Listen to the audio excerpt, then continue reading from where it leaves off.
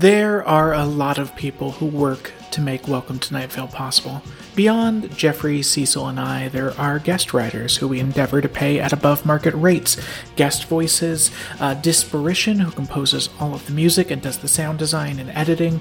We have the artist who design our merch and the company that manages and ships the merch. We have Jessica Hayworth, who makes original art for every single episode. We have Joella, who manages all the business side of things, and Meg, who runs the touring side of things, and all the people who do the behind-the-scenes stuff on tours. For every person you see working on Night Vale, there's like 3 to 5 more you don't see.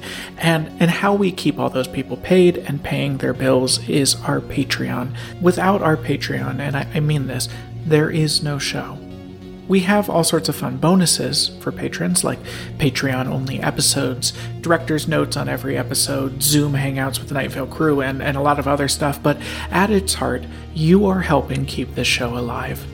Please consider doing that if you are financially able. Welcome to nightvale.com. Click on Patreon. Thank you. This episode is brought to you by Progressive Insurance. Whether you love true crime or comedy, celebrity interviews, or news, you call the shots on what's in your podcast queue. And guess what? Now you can call them on your auto insurance too with the Name Your Price tool from Progressive. It works just the way it sounds. You tell Progressive how much you want to pay for car insurance, and they'll show you coverage options that fit your budget. Get your quote today at Progressive.com to join the over 28 million drivers who trust Progressive. Progressive Casualty Insurance Company and affiliates. Price and coverage match limited by state law. An eye for an eye. A tooth for a tooth. An eye and a tooth for a loaf of bread. Eyes and teeth are the new currency. Welcome to Night Vale.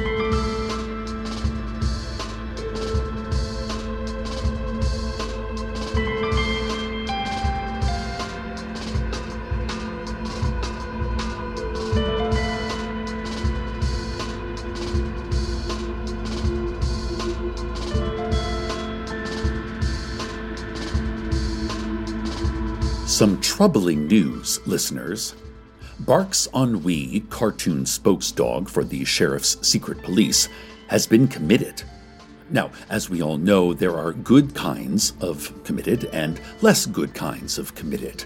Committed can mean being dedicated to a cause, or it can mean being part of a loving relationship. In this particular case, Barks committed some crimes and was committed to the psych ward of Night Vale General Hospital. As you may remember, the old Night Vale Asylum was shut down in favor of building a modern mental health center near Grove Park. The city council even put together a really cool architectural model of the place. The model has a working water feature in the courtyard and Lego figures in nurse uniforms and everything. Unfortunately, this model was all the budget could afford. In the meantime, the former surgical unit of Night Vale General is being used as a temporary psychiatric ward. "We don't have any surgeons anyway," said Suzanne Thurgood, publicity director for the Night Vale Medical Board, as she casually threw old scalpels at a tree in the forest. "Plenty of surgeries, sure, but no surgeons." Each word was punctuated by the soft thump of another scalpel sinking into the tree's flesh, sap oozing from hundreds of tiny entry wounds. And each of those marks spelling out, vertically down the trunk, the phrase, "Love is death." But that's another story. This story, our top story, began on Friday morning. Barks Ennui woke that morning as he usually did, with a sharp gasp of anxiety. He took his job as public safety ambassador seriously. Even when he was sleeping, he understood that the security of Night Vale rested on his shoulders. That's how it felt to him, anyway. He often found himself restless at night, compelled to monitor citizens through their TV screens to make sure that they were staying safe. When Barks did sleep, he had nightmares and would wake with an involuntary jerk of his paws. He couldn't shake the feeling that something terrible was about to happen. Barks swallowed several crudely drawn aspirin from a cup of black coffee. There were dark circles under his eyes. Even his fur, normally a cheery yellow, looked dull and greasy. The production team at the studio where he recorded his PSAs would be annoyed about that. He nervously recalled the words of a recent ad he had done. New study shows unpleasant thoughts can burn holes in your gray matter. Woof woof. And so he rolled the dark ball of dread to the back of his mind and drifted through the static to work. "You late again, Box," the assistant director informed him, and then scolded him. Bad. Barks only nodded and accepted the day's script pages in his teeth. He felt tired already. But he closed his eyes, rolled the red ball of cooperation forward in his mind, and began to learn his lines. Suddenly, the fur along his spinal ridge stood at an end. A low rumble like distant thunder reverberated in his throat.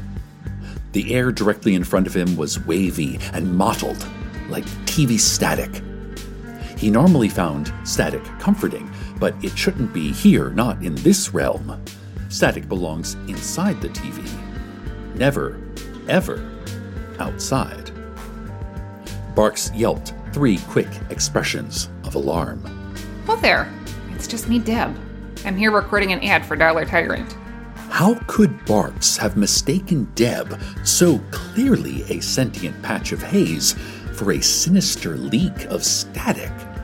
Not to mention the fact that they had a history. Maybe not a dramatic one, but they'd run into each other at the studio once before. They'd gotten to talking, decided to meet up for happy hour at Rockland's, the bar annex attached to the Pancake House. After a few drinks, they even decided to leave together. But once they emerged from the dark tavern into the bright sunlight, they both thought the better of it. He still remembered how impeccably translucent she looked that evening, as she faded into an undulating heat shimmer on the horizon. "Listen, Barks, we need to talk." Deb pulled him into the corridor. Her haze sparkled with bits of green light from the exit sign, making her look soft, like the fuzz on a new tennis ball. Barks felt something stir within him briefly, like it had that afternoon at Rockland's. "You're gonna be replaced, Barks. I overheard some of the sheriff's deputies talking." When Barks asked her why, Deb said, quote, "You aren't playing ball, Barks. They throw the ball. You catch the ball. That's how ball is played. It's a metaphor. But sometimes the sheriff also likes to literally play ball. And you're not playing ball. Figuratively or otherwise." He tried to press her for more details, but Deb was called back to set for another take. More on this story, but first, a word from our sponsors. Today's show is brought to you by Dollar Tyrant. Dollar Tyrant makes your life easier. We have destroyed all other discount stores to save you the annoyance of choosing. Dollar Tyrant is the ultimate authority for popular brands and big savings. Dollar Tyrant is the ultimate authority. We are not constrained by your laws. We exercise extreme power. We seize what is ours. So seize what's yours with 50% off this weekend on select flavors of Rachel Ray's Nutrish brand dog food. There is no other dollar store. Not anymore. Dollar Tyrant. Thanks, Deb. In local news, Night Vale television station KQQQ Channel 2 is upgrading to a digital broadcast signal at midnight tonight. This should not cause any issues for you viewers. No issues whatsoever. No one should even notice it happening. No one should understand what it even means. Sometimes local television programming is like that. Tasteless, odorless, invisible, insidious, microbial, crawling, nesting, feasting. Sometimes the television watches you. Friedrich Nietzsche said that. Except it already had caused issues, listeners. And those issues started on Friday night with Barks Ennui. When Barks returned home that evening, he found a notice about the digital tower upgrade. The old tower would be shut down, which meant he would have to vacate his analog static and find a new place to live. On top of everything else, he was being evicted. Barks could exist in many mediums: broadcast signals, the physical realm, transdimensional space-time, but the soft rush of static, the murmur of earth noise and alien communication, that was his home. He loved his static. Analog static was where he felt safe and happy. Barks sat for a long time, simply feeling the cosmic radiation tingle and pulse and breathe throughout his body. And then something happened. Two words bubbled up through the inky darkness of his mind like a psychic message. A name. Lenny Laserdisc. Lenny Laserdisc, as longtime Night Vale residents may recall, was the grimacing hand-drawn figure from the old U-View video store labels. Back in the 90s, we always abided by his cute little warning: rewind or regret. And sometimes, depending on the year, rewind or repent, rewind or revenge, rewind or reptiles. That last one doesn't sound so bad, but anyone who forgot to rewind during that period can tell you, if they have any of their tongue left, it was one of the worst of all. As the only two cartoon mascots in Night Vale, Barks and Lenny had known each other a long time. They even teamed up in 1991 for a children's special called DARE, Drone Anti-Aircraft Retaliation Education, an hour-long animated musical about democracy. But Barks and Lenny hadn't spoken in years. Lenny was an outsider, an iconoclast, a spooky conspiracy theorist, completely out of touch with modern reality. And right now, that was exactly what Barks needed. We interrupt this program for a public service announcement from the Audubon Society. If you see a bird nesting, please give it space. Birds require extra quiet and privacy. If you see a bird eating carrion, do not attempt to identify the remains. You could be questioned later, and it would be easier if you didn't know too much. If a bird approaches you with its face tilted to the sky, beak parted, and eyes smoldering with a fiery inner light, call your loved ones immediately. Update your last will and testament. Put your affairs in order. You have exactly 48 hours to do all of this. Don't dawdle. This is it, baby. This has been a PSA from the Audubon Society. Barks Ennui searched for Lenny Laserdisc through late-night infomercials and fast food ads. He hunted through the monochromatic canyons of an old Western movie, bathed in fake moonlight that cast noonday shadows on the ground. It was all taking too much time. What am I even doing here? Barks wondered. He had his responsibilities to think about. He didn't have time to run around looking for an anti-technology recluse. It was ridiculous. Worse, it was unsafe behavior. Woof woof. Barks had almost given up when he finally found Lenny holed up in an old Econo Lodge commercial.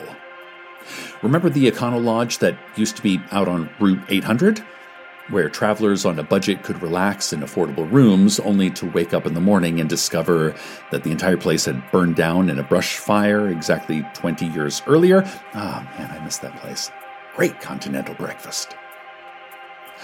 Lenny turned slowly to face Barks, backlit by the hazy glow of the motel.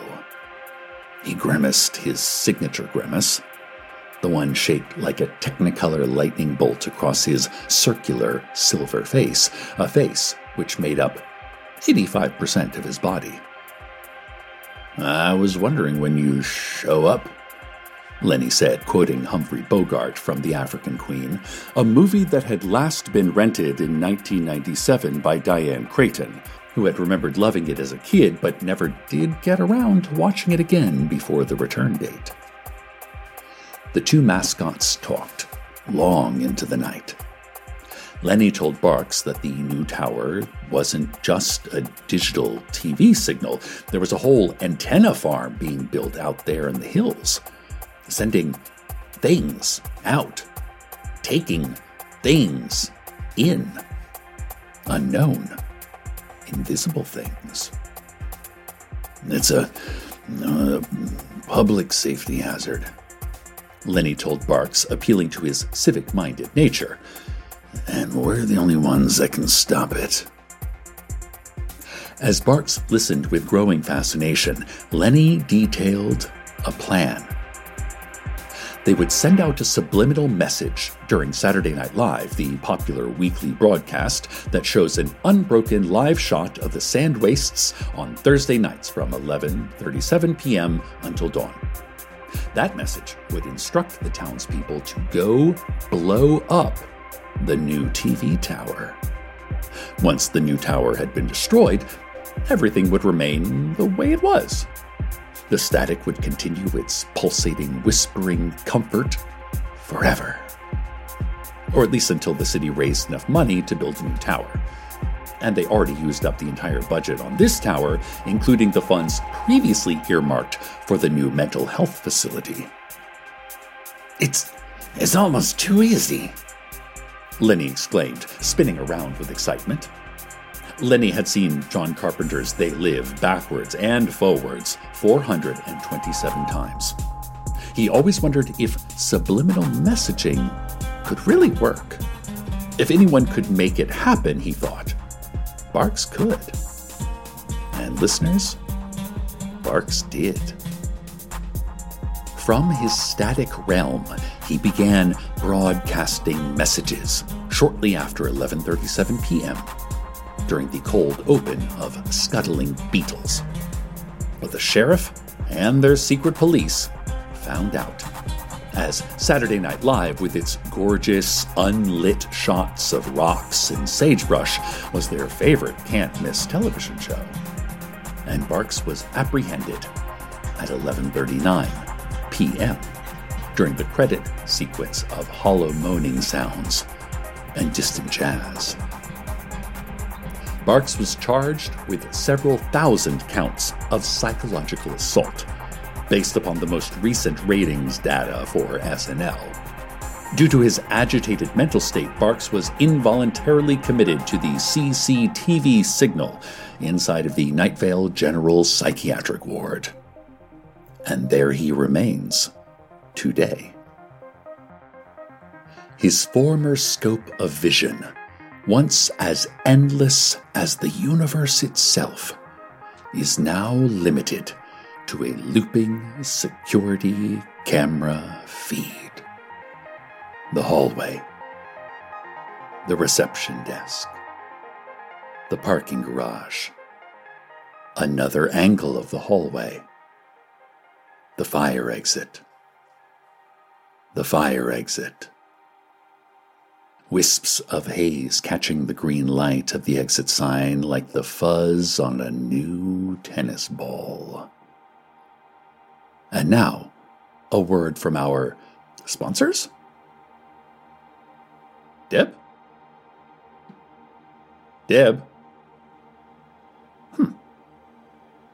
I don't know where Deb went, listeners. Well, let's go to the weather.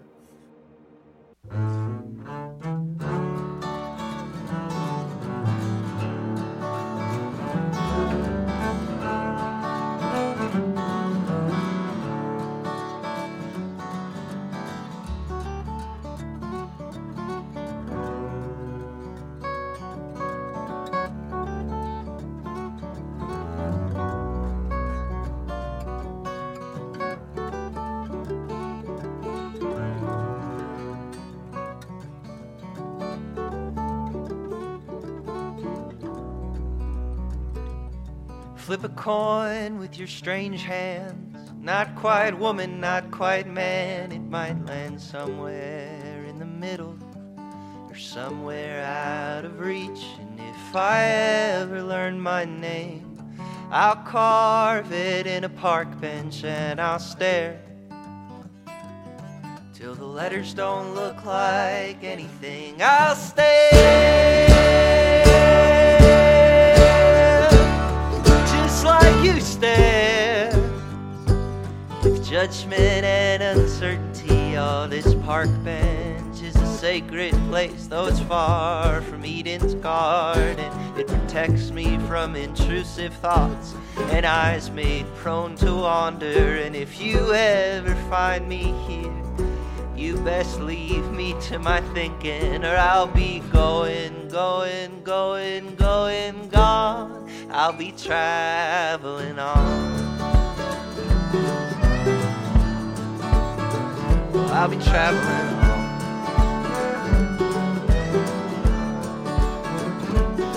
Cast a spell with crooked teeth, not quite dull and not quite sweet. It might look something like a photo, out of frame and out of focus. And if I ever learn my name, I'll carve it in a dogwood and I'll cry with a weight that shoulders broad as mine could never bear. How much you carry, so much you carry. Lord, this dogwood is a sacred tree, though it's far from Satan's garden. It holds me like my mother, and it smells just like my father. And if you ever find me here, well, you best leave me to my thinking, or I'll be going. I'll be traveling on.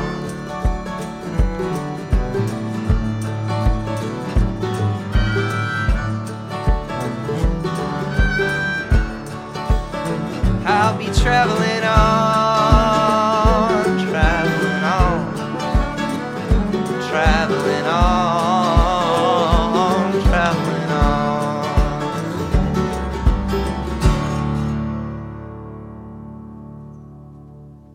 Breaking news, listeners. Bark's ennui has escaped.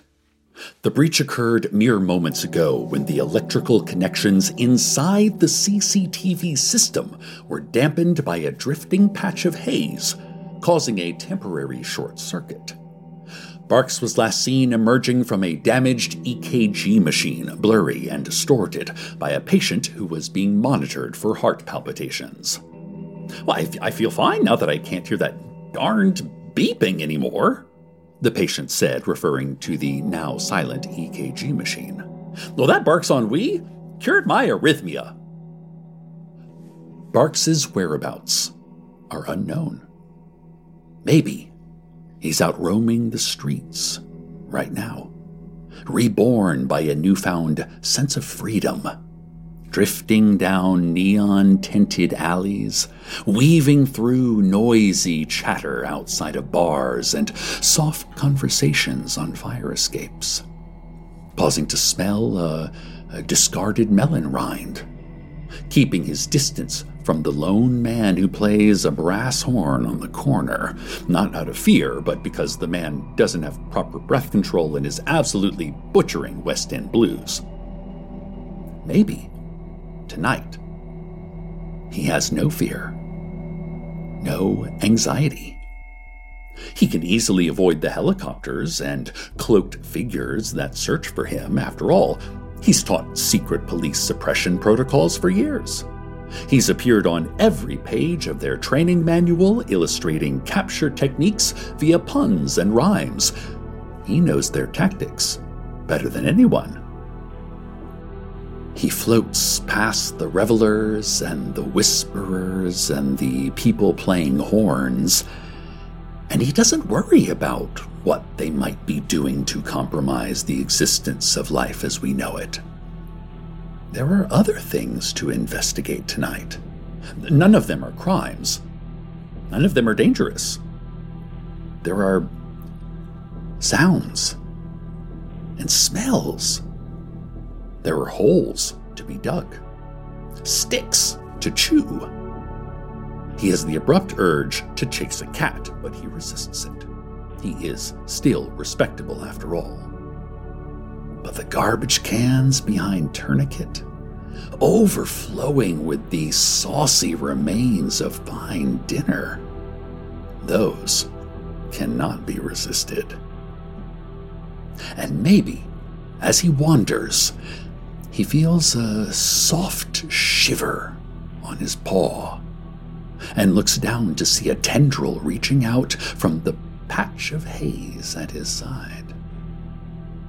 I interrupt my own musings to bring you an apology from the TV station KQQQ, Channel 2, for the brief gap in service tonight.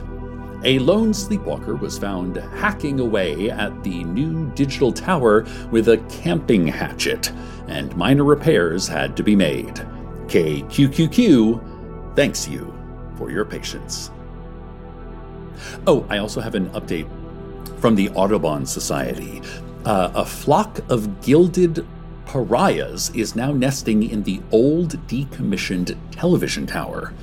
As you may know, the gilded pariah is an endangered woodpecker that has not lived in our desert for quite some time due to lack of habitat.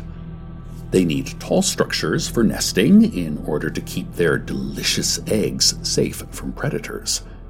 Their number one predator is the gilded pariah, who destroy their own habitats and have a tendency to eat each other's delicious eggs.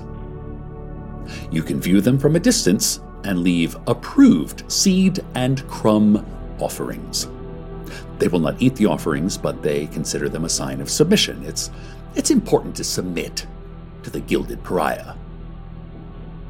Carlos and I are planning to take Esteban out to see the birds this weekend. They're supposed to be quite beautiful, with ruby red throat feathers and iridescent gills. Stay tuned for the hammering of their little beaks, ceaselessly destroying their new home. Stay tuned for a triumphant howl and the clatter of garbage cans in the street. Stay tuned next for the faint sound of analog static. Good night, Night Vale. Good night.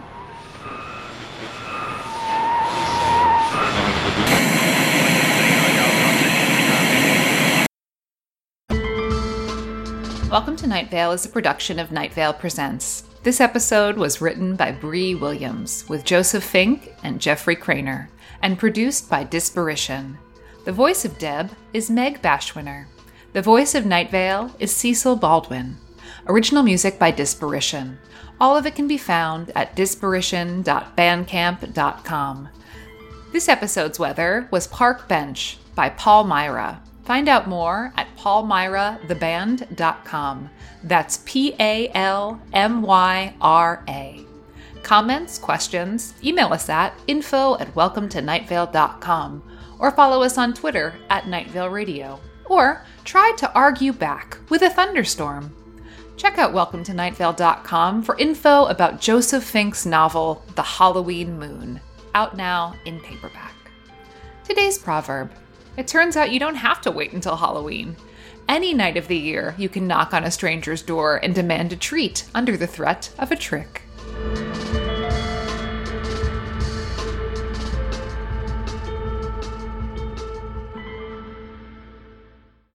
Hey y'all, it's Jeffrey Craner. So I do another fiction podcast called Within the Wires, which are stories told through the guise of found audio. Each season is a separate tale. You want a prison escape told through relaxation tapes? That's season 1. Want a love story that unfurls through voice messages only? Season 5. How about the revelations of an unexplained death told through a series of museum audio guides? Season 2.